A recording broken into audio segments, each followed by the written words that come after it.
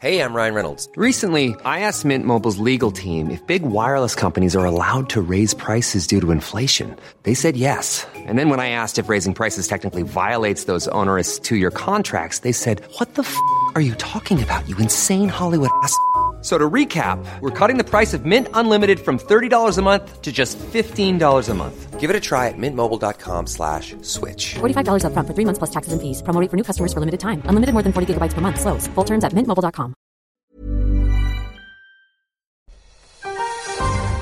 Boldly going where no science show has gone before. The Naked Scientists. Hello, on The Naked Scientist this week. Predicting one of the most important weather systems in the world, that's the Asian monsoon. How dreaming about something helps you remember it. What it feels like to be a pill after you've been swallowed, and how gene silencing stops stem cells from reaching their full potential. Plus, we'll explore the genetic evidence that shows we've all got a little bit of Neanderthal in us, and probably some of us more than others.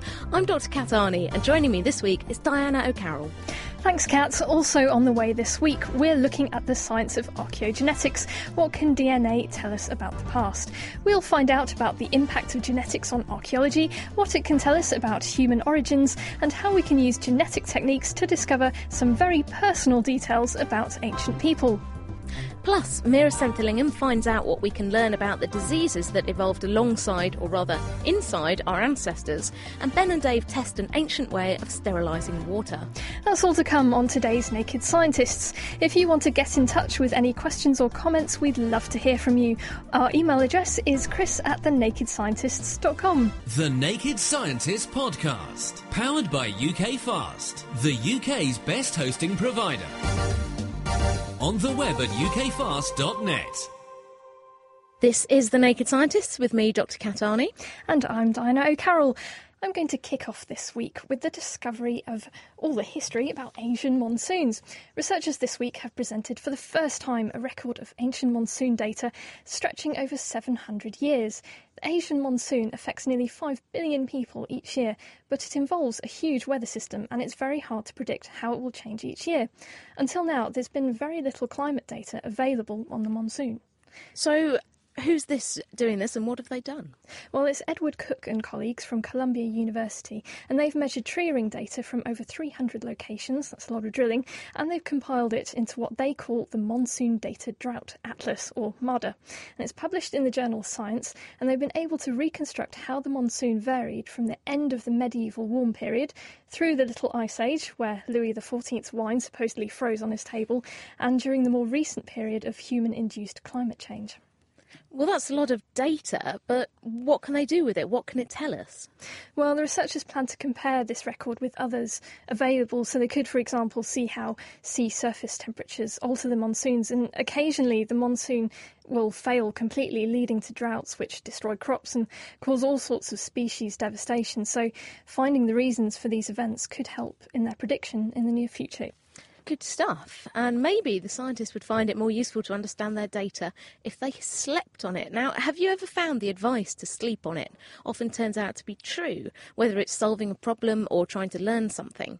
Now, we've known for some time that sleep helps us to remember things by helping the brain to file away and strengthen our memories. And now, new research from Erin Wamsley at Harvard Medical School, published in the journal Current Biology, provides more evidence that the best way to remember something is indeed to sleep on it.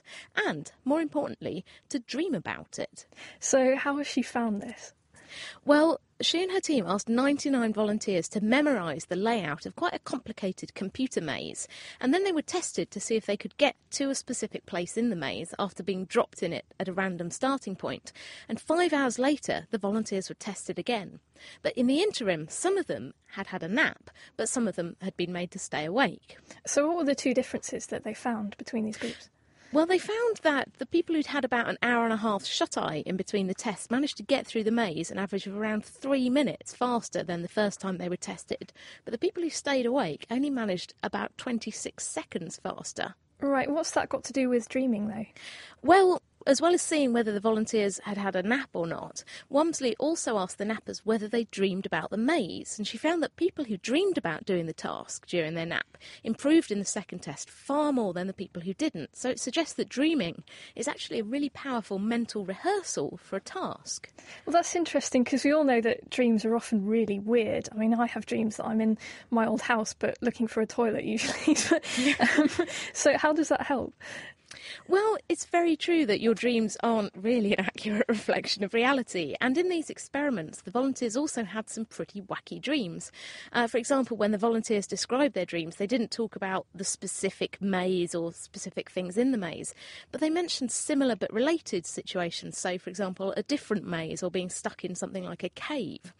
And intriguingly, she found that the people who found the maze task most difficult were more likely to dream about it. So maybe their brains were kind of panicking, processing all the information, and maybe even worrying about having to do the test again while they were asleep. So thinking about something while you're asleep is actually more efficient at helping you to remember than thinking about it while you're awake. Well, that's what this does seem to suggest, but it's important to point out the researchers don't think it's the actual dreams that are improving our memory. It's more like dreams are a side effect of the underlying brain process, the sort of filing away that goes on while we're asleep. But based on this research, you might actually draw the conclusion it's best to study right before you go to bed at night, or alternatively, have a nap after you've done a really hard revision session. Indeed, sleep is always the cure for everything. Well, here's another not quite related, but perhaps related to learning, news story. This week, researchers in an international team from Switzerland, the Czech Republic and the US have managed to measure the forces felt by a small pill as it travels through the intestines. Is this some kind of fantastic journey thing? Have they shrunk down? What on earth have they done? Sounds like it, doesn't it? Well, it's Brian Laulicht and colleagues, and they developed a technique using a dummy magnetic pill. And this was fed to both human and dogs, and they tracked its progress using an array of magnetic field sensors held over the abdomen. Publishing in PNAS this week, not only could they detect the direction of gastric forces exerted on the pill, but also the magnitude of those forces, and they could see how these changed through the stages of digestion. So what did they find? Well, they found that on a full stomach, both humans and dogs exerted similar gastric forces on the pill. But when both volunteers were fasted, the dogs' innards exerted, on average, 5 times the force of the humans. So we now know that dogs' gastric systems are only similar to that of humans after they've been fed. Interesting why we might want to know that. Why do we need to know what happens to pills once you've eaten them? Well, it's important because in order to make tablets as effective as possible, we need to know how long they can last for inside the gut. So for some pills at least, the longer they last inside you, the more effective they are at delivering their medicine. So the researchers hope that by modelling the gut forces in this way, they can design much more sophisticated pills than those currently on the market. Nice. I wish they'd work out why my parents' dogs keep being sick. That would be very nice as well. Anyway, moving from dog sick to stem cells. That's a really exciting area of science that we often do talk about on the show, mainly because I am a huge stem cell nerd. And now new research published in the journal Nature reports an important step forward in our understanding of stem cells and actually how we might be able to use them in the future. So what's this about then? Well, this is work from Conrad Hochedlinger at Harvard and his colleagues, and they've been trying to understand the difference between cells known as pluripotent stem cells, and these are stem cells that can make a limited number of different types of cells in the body, and embryonic stem cells. These can be converted into any of the 220 different types of cells in the body. Now, although these cells have the same genes, only certain sets of genes can actually be used in pluripotent stem cells, and this explains why they have a limited potential to turn into different cells. And cloning experiments have shown that a single embryonic stem cell can be used to clone and create a whole new organism, but it hasn't so far been done with pluripotent stem cells. So what did the researchers do? Well, they compared mouse embryonic stem cells with genetically identical pluripotent stem cells to look for key differences in the patterns of gene activity between the two. Now, importantly, they found that a cluster of genes on chromosome 12 was switched off in the pluripotent stem cells, but not in the embryonic stem cells. And this region contains quite a lot of genes that are very important for the development of the fetus, of the baby. But how do they know that these genes are really important? Well, they looked at over 60 different pluripotent cell lines, that's different types of pluripotent cells, and they found that the same genes were switched off in most of them, suggesting that they are really important in this. And when they tested whether they could regenerate cloned mice from these pluripotent stem cells, they could only make them from the tiny handful of pluripotent cells where these genes weren't switched off. So in fact, this is the first time, thought to be the first time, that you've actually been able to clone mice using these pluripotent stem cells, because they haven't switched off these crucial genes. Well, that's quite impressive, but what does this finding mean for stem cell research in general? Well, I think it's actually quite important. For a start, it allows researchers to tell whether the cells they're dealing with have the potential to generate every different cell type in the body or just a limited range. And this is going to become increasingly important in the future as stem cell technology comes closer to being able to be used in medical applications. Doctors need to be able to choose the best quality stem cells for the job. And it also tells us how to change the properties of stem cells, whether you actually want them to have a more restricted fate and switch certain genes off, in this case, or whether you actually want to try and reactivate these genes so you have stem cells that could make any type of cells. So really interesting stuff, I think, there.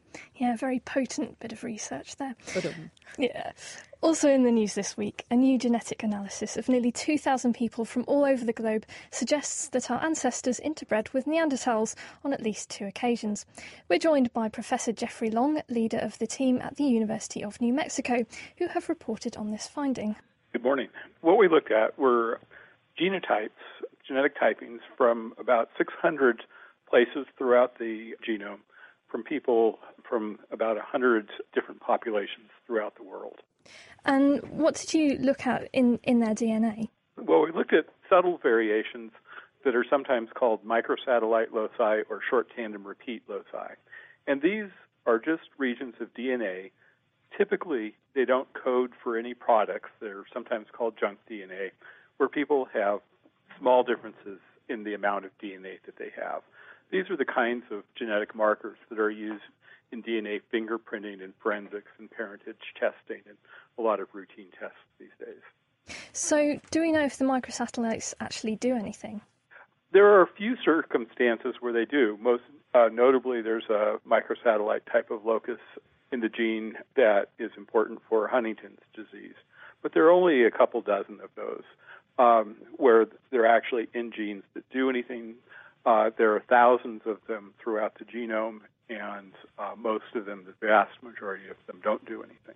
So when you looked at these microsatellites, what sorts of genetic variations did you see? What we saw when we looked at these microsatellites is that people typically, and this is standard for genetics, people typically have different amounts of DNA at each of these locations, and they have more or less high mutation rates by genetic standards at least. And because of that, we have all of these variations, and you get clustering of patterns throughout the world. And that's what we started looking at in this study. We were interested in a model that's called the serial founder effects model. And with serial founder effects, what we've postulated is that other groups have postulated that you had an original population in Africa, and then a small group left Africa and peopled Europe and Asia and eventually into Asia and the Oceania as well. And we were interested in studying that effect. So how did you find these clusters of variation varied geographically as well? Did they tie in with these models? Well, for the most part, what we found was that what you find outside of Africa is a subset of what you find in Africa, what you find in the, say, any region outside of Africa. Asia is a subset of all about Africa and the like. But the thing that surprised us was that in the out-of-Africa group, there was a little bit more variation than the model could account for. So we found variation in Eurasians, people in the Pacific Islands, and the Americas that couldn't be accounted for by the out-of-Africa migration. So you think this genetic information is coming from somewhere else? Yes. So we had to look at possibilities of where it could come from and what could account for it. Now, one of the things that our colleagues suggested to us is that it might be just by what we call gene flow, which is sort of the boy marries girl next door effect that goes on throughout the world, where people in these different regions do occasionally mate with each other. But that couldn't account for the effect, and in retrospect, it really could not have, because that sort of gene flow just spreads things around. It doesn't create or destroy variation itself. And then what we eventually came to the conclusion of is that would have had to have been from essentially hominids that were like people that were existing in this area, or at least we think that's the best explanation at this time. So one possibility would be Neanderthals. And if it was, what does that mean for human populations? Well, Neanderthals are certainly a possibility, but there were many different sorts of archaic people around the world before we got the modern Homo sapiens evolving. But the main implication of this is that for the last 1 or 2 decades, we've really believed that once Homo sapiens evolved, they replaced all of these people around the world and didn't mate with them or incorporate any of their genes, that it was a very rigid speciation event. And what this is telling us is that our closest relatives were pretty much similar like us, and that it was possible to interbreed, and that perhaps the speciation event wasn't quite as rigid as we thought in the past. Indeed. Well, thanks very much, Geoffrey. That's Professor Geoffrey Long on the genetic evidence that most people alive today carry a little bit of Neanderthal or potentially another early human species in their genes. This work was presented at the recent meeting of the American Association of Physical Anthropologists annual meeting in Albuquerque, New Mexico. If you would like to read more about any of our news stories, you can find them at thenakedscientists.com/news. Distilling the best science. The Naked Scientists. You're listening to The Naked Scientists with Diana O'Carroll and Kat Arney. If you would like to contact us through Twitter, it's at Naked Scientists, or you can send an email to chris@thenakedscientists.com. Kat. Now, this week we're looking at the science of archaeogenetics, where modern genetic techniques are used to complement traditional trowel in the soil archaeology.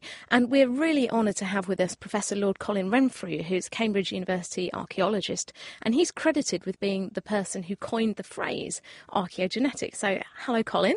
Hello. We tend to think of archaeology as, people on their hands and knees digging with trowels in the soil. How does archaeogenetics work? How do we meld modern genetics with these kind of archaeological studies? Well, the remarkable thing is that most of what we've learnt from archaeogenetics actually comes from specimens, blood specimens or whatever, genetic specimens, taken from living populations. And the remarkable thing is that because the mitochondrial DNA is much the same from one generation to the next, or the Y chromosome DNA much the same from one generation to the next, there's great stability. And by comparing living populations, it's possible to construct trees which it seems give a very persuasive account of human descent. On the other hand, it is possible to take specimens from long-dead humans and look at their DNA, the ancient DNA, but that is a much more difficult technique, and the picture we have of the out-of-Africa migrations of our species around 60,000 years ago essentially come from mitochondrial DNA taken from living people who are with us today, or just of recent decades. So let's look a little bit more at that mitochondrial DNA, because obviously when humans are made by mummy and daddy, you mix mum and dad's chromosomes together. But why is mitochondrial DNA so special for these kind of studies? That's right. You've put your finger on it. As you say, most DNA, nuclear DNA, is a mixture of the DNA from the mother and from the father.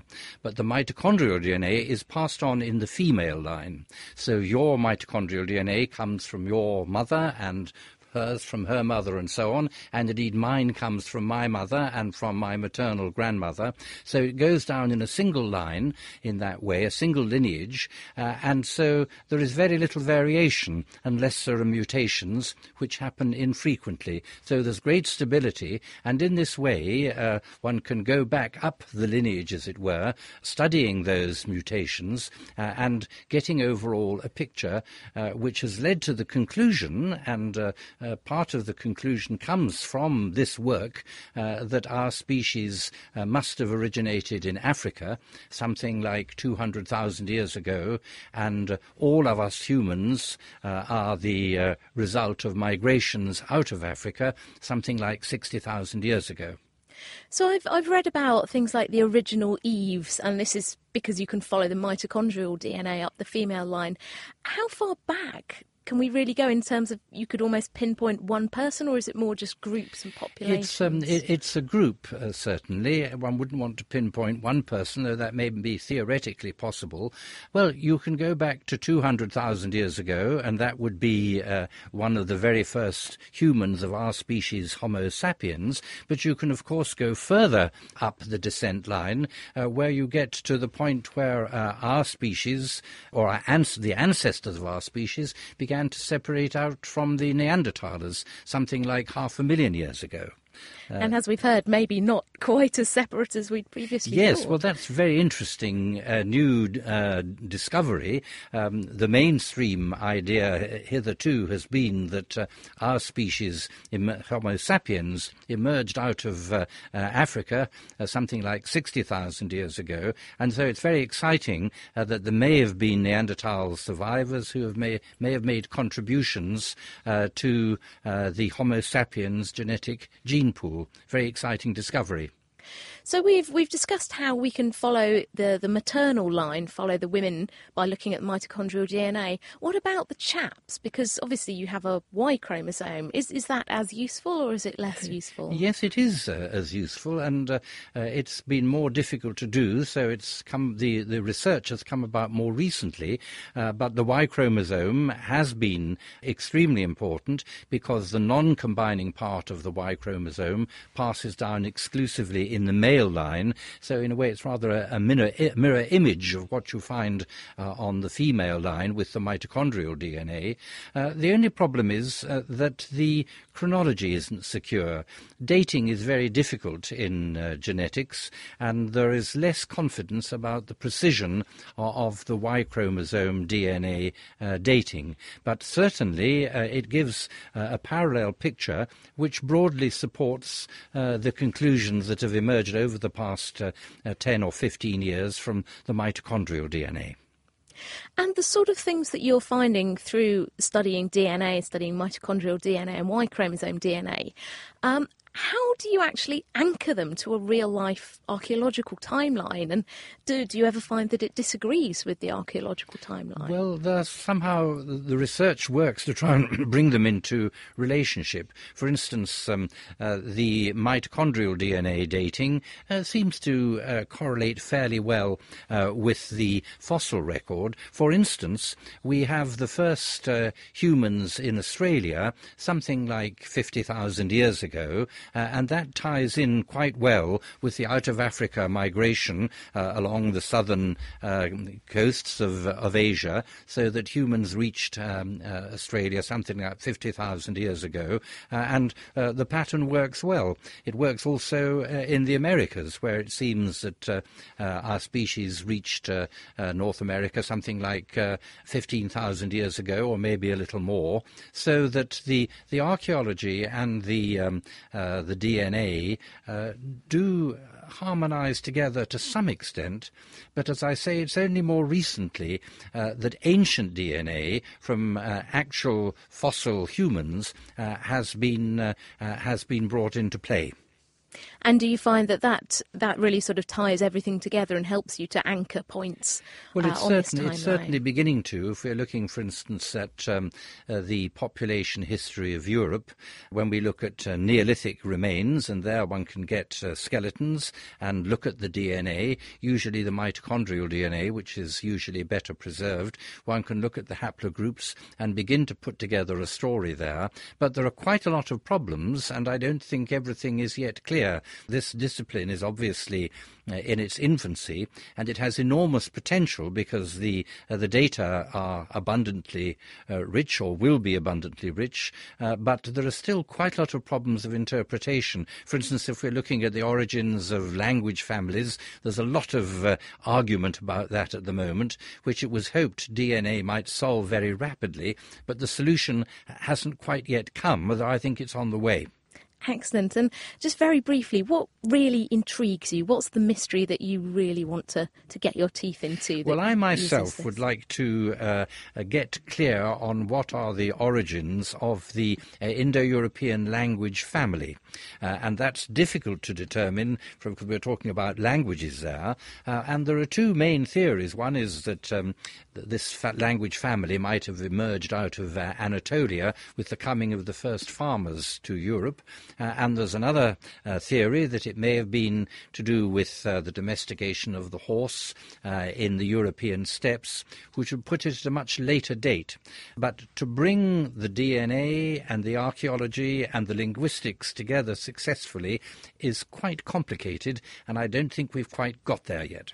Excellent. Well, I'll keep you occupied for a while. Thank you very much, Colin. Thank you. That's Professor Lord Colin Renfrew on the marriage of genetics and archaeology. Now, he'll be with us for the rest of the show. So if you do have any questions or for him or for us, please do get them in. If you want to contact us at all through Twitter, it's @NakedScientists, and you can send an email to chris@thenakedscientist.com. Laying the facts bare. I say. The Naked Scientists.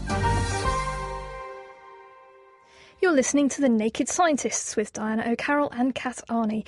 We're looking at the science of archaeogenetics this week. And still to come, we'll find out what genetic analysis tells us about a 4,000-year-old man, and Ben and Dave test an ancient trick for sterilising water. But now it's time to join Mira Centellingham. Mira's been out in London this week finding out how the DNA of ancient pathogens, that's things like bacteria found in ancient human bones and tissues, can be extracted and sequenced to help us understand more about the evolution of diseases such as tuberculosis.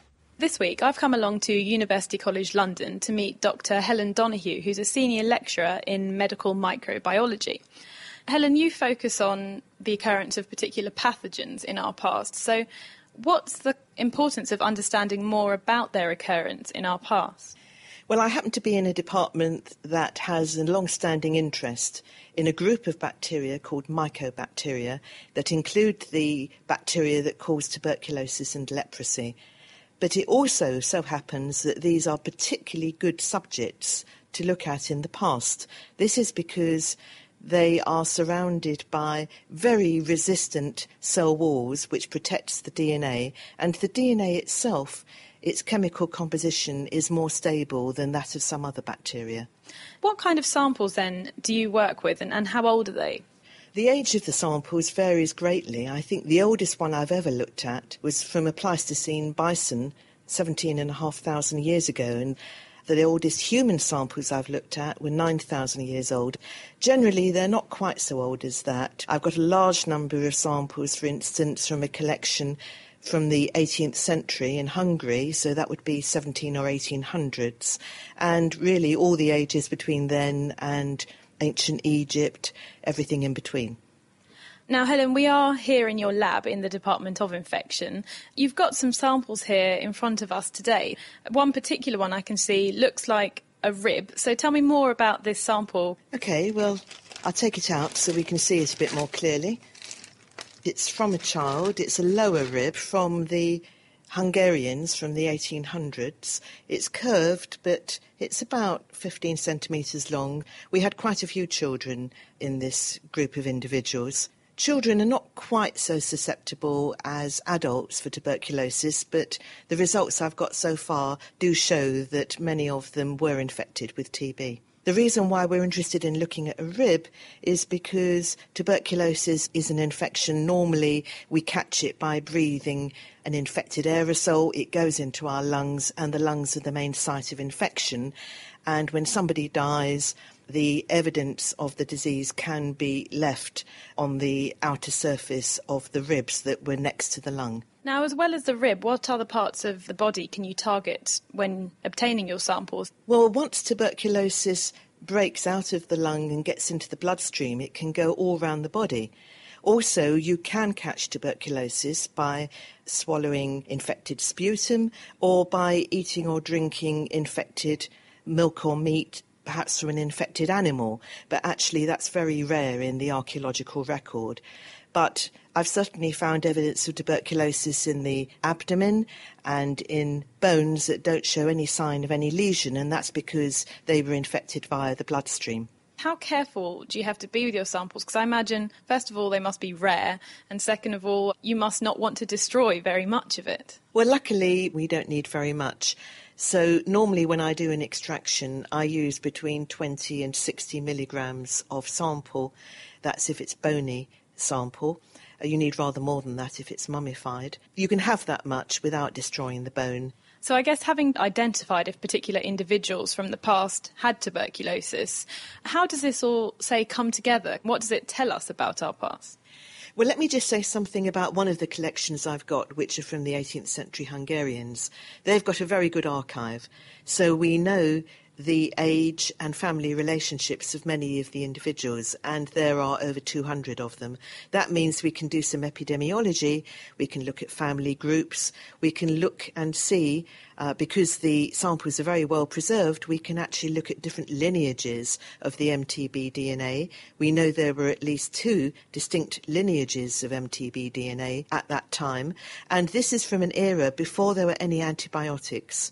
We know there were many people in this population who lived to a great age, even though they were infected with TB. We know there were other people who died early in life or in their early 20s of TB. This gives us the chance to look at the evolution of the bacterial infecting organism and its human host over time from an age before there was any distortion in how these bacteria evolved because there was no antibiotic therapy. And that enables us to compare that with the modern day trend. And we can see that there is now a logarithmic, an exponential increase in the rate of change of the organism. And how important would you say it is then to understand more about tuberculosis? Tuberculosis is probably the greatest cause of death from any single infectious disease in the world today. According to the World Health Organization, we think 1/3 of the world's population is infected, and in 2007 there were just under 2 million deaths, and this is from a disease where we can treat with antibiotics, even though drug resistance is becoming an increasing problem. So we really do need to understand our relationship between ourselves and this particular species. How can this research help us understand more about our past and our ancestors? Well, both tuberculosis and leprosy are examples of clonal diseases where the infecting bacterium has sometimes a lifelong relationship with its human host, and so as humans migrate, these bacteria migrate with them. So by studying these organisms, or the DNA from these organisms, from samples from different geographical sites around the world, we can understand how humans have migrated around the world. That was Dr. Helen Donoghue from University College London talking to Mira Senthillingham about how reading an ancient pathogen's DNA can help us understand how the bacteria that cause diseases like tuberculosis have evolved alongside us. And if you want to check out Helen's work, there's an exhibition showcasing her work on ancient tuberculosis called Body Matters, which will be in the Leventis Gallery in the UCL Institute of Archaeology from the 17th of May. Keeping you abreast of the world's best science. The Naked Scientists. This is The Naked Scientists with Diana O'Carroll and Kat Arney. As well as following the way populations have changed and migrated, we can use modern genetic techniques to really get to know an individual body, as long as it's preserved well enough.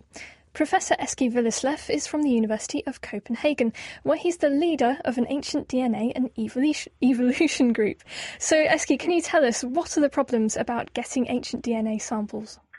Well, I think, it varies a lot. The problems, or the magnitude of the problems, actually varies a lot from one specimen or one type of specimen to another. But obviously, one of the biggest problems you have when you're looking at ancient human remains due to contamination with modern human DNA because many of these specimens has been handled by humans without, protective gloves or anything like that. And also the reagents that you're buying has all been produced by humans, so you can actually have traces of modern human DNA in there. How do you get around that? How can you avoid that contamination? Yeah. I think that the last few years we're actually seeing a kind of a revolution within ancient human genetics, in the sense that some new technological breakthroughs has happened that makes it possible, for one thing, getting very, very short pieces of DNA out of the specimens. And the thing is that the copy number, of a certain piece of DNA, indigenous DNA, actually increases tremendously if you go shorter and shorter in terms of the DNA you try to retrieve. So that makes a huge, huge difference. You basically, if you go short enough, you can almost swap the contaminant DNA by actually the indigenous DNA. Additionally, you can say the knowledge we have gained about how DNA damage through time can also provide evidence to what extent you're working with indigenous DNA or are suffering from contamination. So some of these breakthroughs really means a lot. Another thing is that if you're working with specimens from another ethnic group, for example, let's say specimens that have been in Britain, stored in Britain, but comes from non-British people, well, then there's actually ways to, you can say, distinguish the DNA you have from being European to some other ethnic groups. So there's ways around it. So you're using these shorter pieces, but can you then sequence it in the same way that you sequence fresh DNA? Yeah, in fact you can. I mean, with these second-generation high-throughput sequencing platforms that has appeared over the last few years, there you can actually sequence ancient DNA in the same way as you can with modern DNA. Of course, there's some issues you don't have with modern DNA. For example, if you have a bone specimen, it's full of bacteria, for example, additional to any modern human contamination that must have penetrated the bone. And therefore, a lot of what you get out when you do what we call shotgun sequencing will in fact be microbial DNA from such a specimen, while from a modern sample, 99-point-something% of the DNA would be human. So it's more demanding to deal with ancient DNA, certainly. And probably a bit more expensive. But tell us about Inuk, the guy you studied. What did you have to work on there? Yeah, there we worked on ancient hair. So it's hair from a 4,000-year-old individual. And hair is actually a really good source of ancient DNA, in the sense that it's not porous like bone, and therefore neither modern human contamination, neither microbial contamination over the years penetrates very far into the hair, and all the contamination is on the surface. So it's quite easy to clean the hair samples from contamination opposite bones, for example, that are porous and where the contamination penetrates very deep. So from that point of view, it was reasonable easy. It wasn't easy, but reasonable easy to actually sequence the majority of the genome, the complete genome of this individual. And once you'd done that, what did you find out about him? Well, that was actually quite interesting, and I think it shows some of the power of using ancient DNA, because first of all, I mean, the only thing that people have actually found from this culture, which was the first people who settled in the New World Arctic, it means Alaska, Canada, and Greenland, is in fact, a few pieces of hair and then 4 small pieces of human bone. Okay, and that's all we know biologically about these individuals. And by sequencing the genome of this person, we could show, well, he is a male. We could also show, he had brown skin, dark eyes. We could see he had tendency to baldness, for example, so he probably died quite young because it was a fair amount of hair we found from this guy. We could also see he had dry earwax. We could see that he was genetically adapted to living in cold temperatures, although his people hadn't been there for a very long time. We could see what blood type this individual had. We could say something about his body's stature, that he had a relatively low surface area compared to body mass, and stuff like that. So, there was quite a number of, you can say, phenotypic traits that we could actually retrieve from the genome. But additionally to that, we could actually see that he came from a migration that had been independent of those migrations that resulted in present-day Inuits that are people in the New World Arctic, and also independent of that migration or those migrations giving rise to contemporary Native Americans.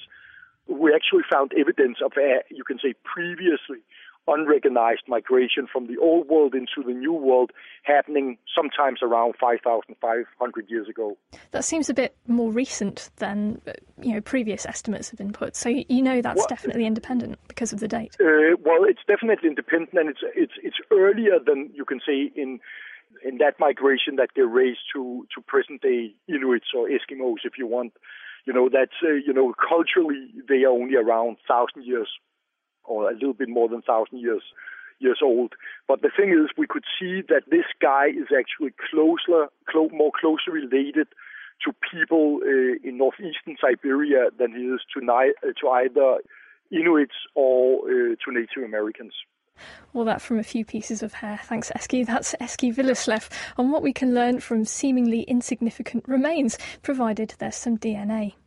And now it's time to get experimental. All week there's been a rather funny smell hanging around Dave, and we were all too polite to say anything.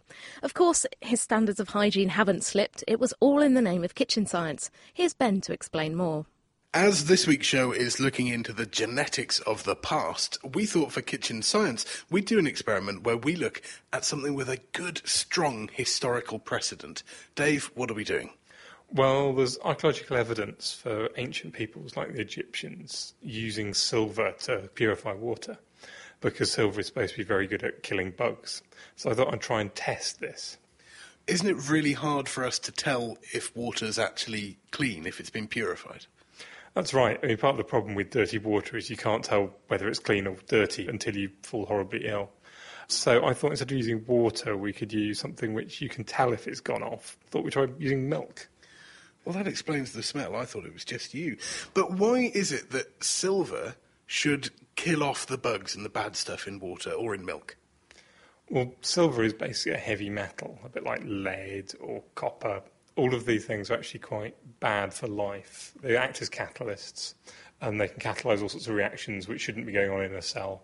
And also they can get in the way of proteins and cause them to change shape in all sorts of strange ways.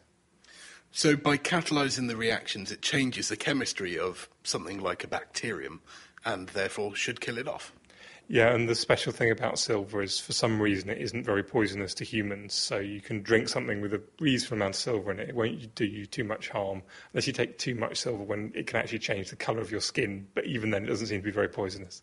So we shouldn't drink any of this milk lest we end up going blue.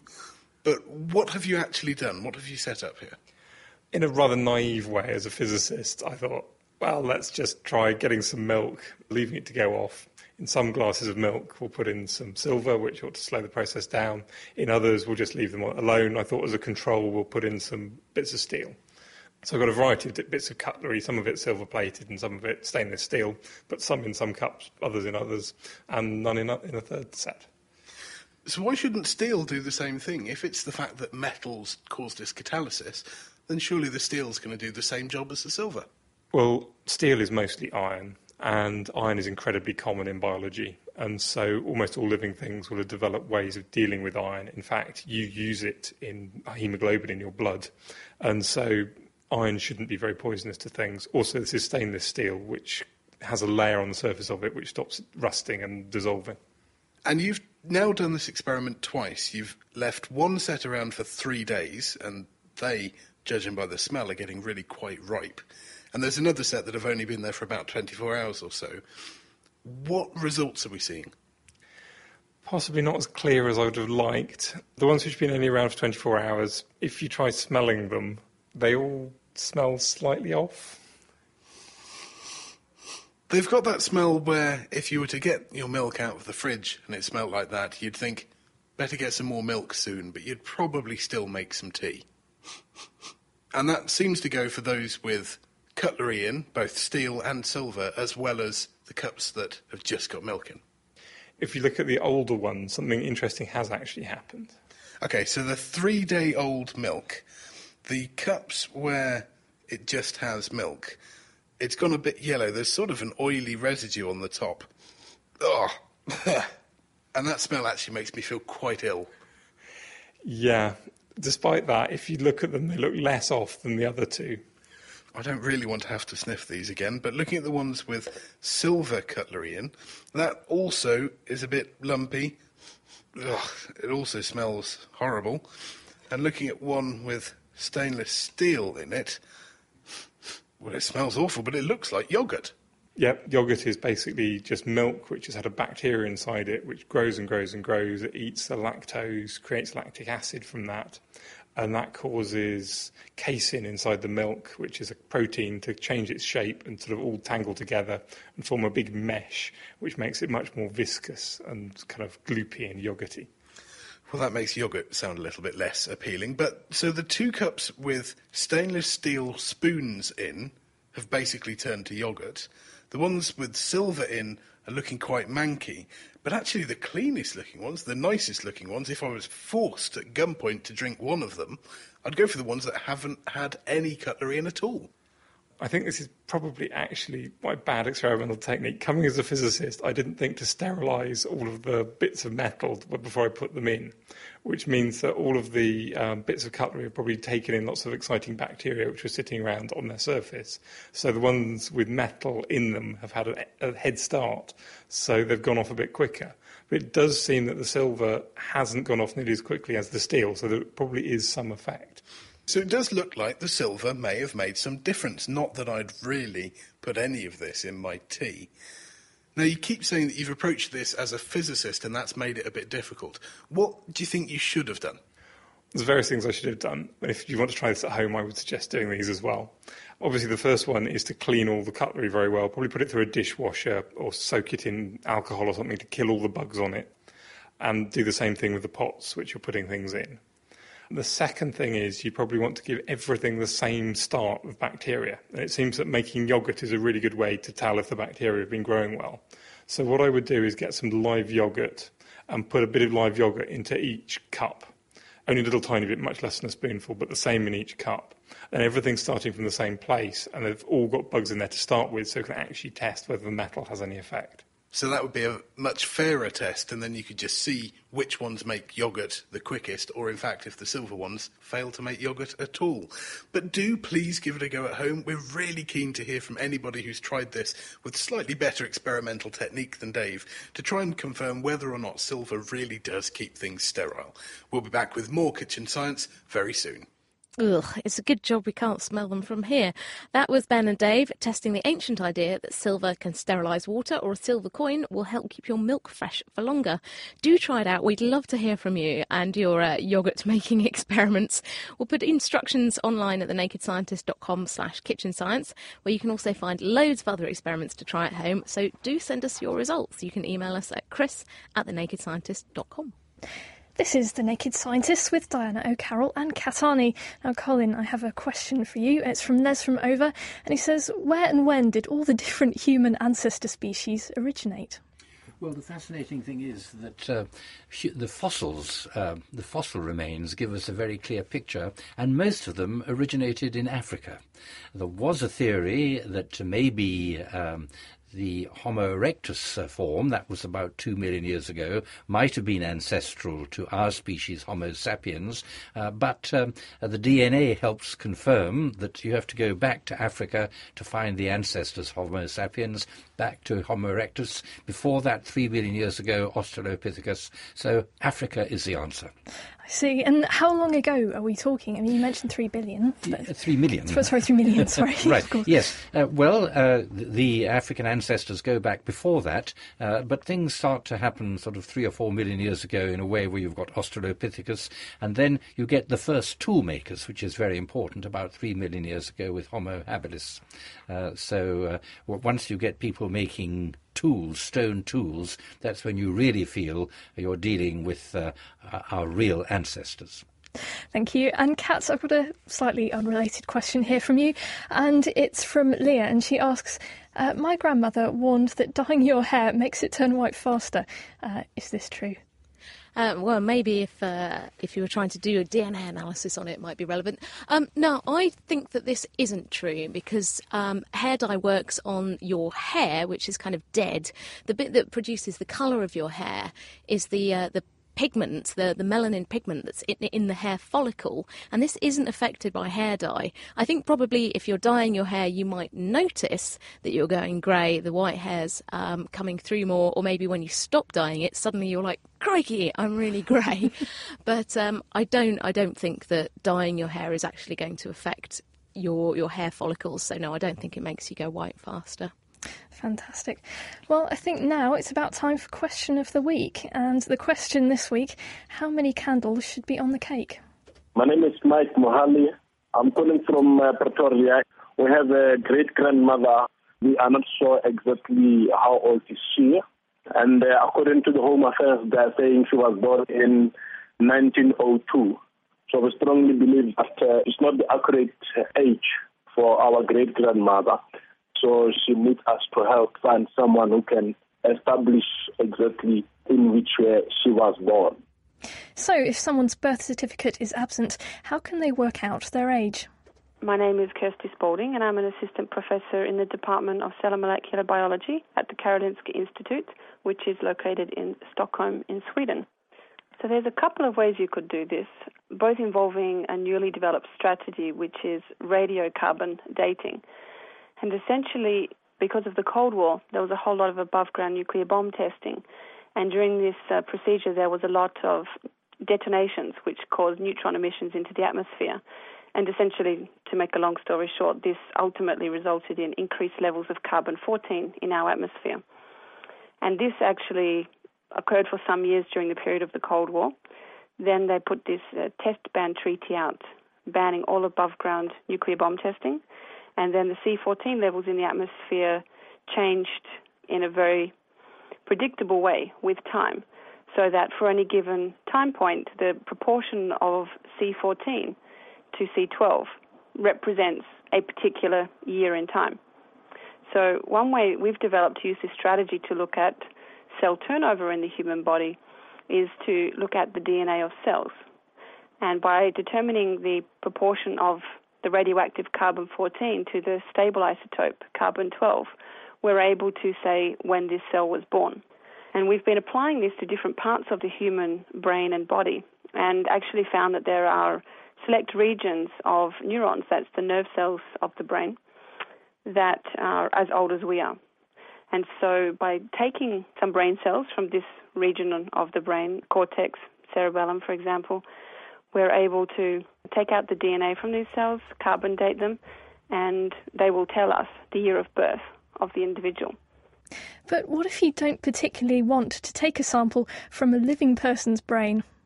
This is a perhaps more cumbersome way to determine age. Another way that I've developed with colleagues, and this actually uses the C14 to C12 ratio in tooth enamel. So in this methodology, you can take a teeth from an individual, so in this case from your 100-year-old granny, and depending on which tooth it is, you determine how old the enamel is, and each tooth lays down the enamel at a different time point, which we've decoded in a way so we know how long for each tooth it takes for them to make enamel.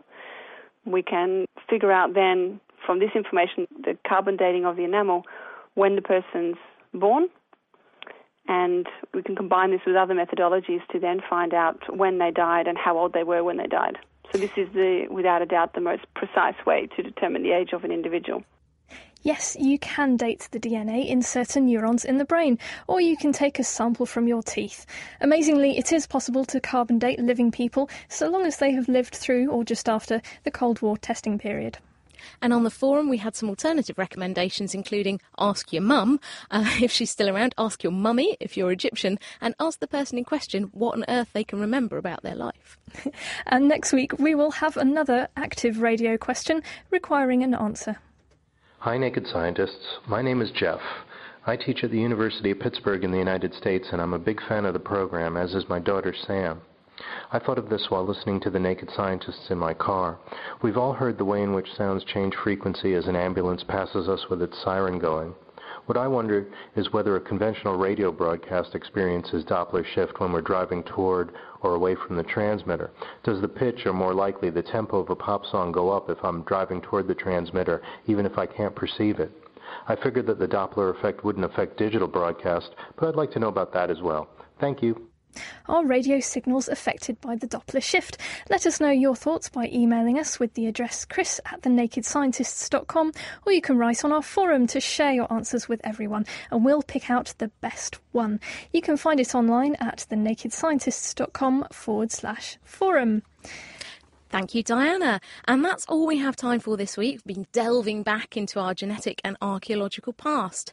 Next week, we're all looking into the future and around the world around us, looking at the science and technology that tells us where we are. That's the GPS, the Global Positioning System. We're going to be finding out exactly how they work. How on earth does that little annoying box in your car talk to satellites and tell them to turn left? Why do satellites need their own form of GPS? And they do because they have a GPS that uses distant quasars as their guide. We're also going to find out how GPS can be spoofed or fooled into thinking you're in the wrong place, so perfect for any spies out there. And in Kitchen Science, we'll be exploring some of the more traditional ways to find out where on earth you are.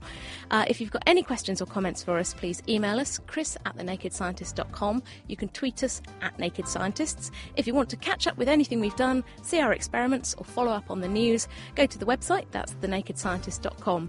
And many thanks to Jeffrey Long, Colin Renfrew, Helen Donoghue and Eski Villerslev for joining us this week. And to our production team, that's Mira St-Fillingham, Dave Ansell, Tom Simpkins and Ben Valsler. The Naked Scientist podcast comes to you from Cambridge University and is supported by the Wellcome Trust, the EPSRC and UK FAST. For more information, look us up online at nakedscientist.com.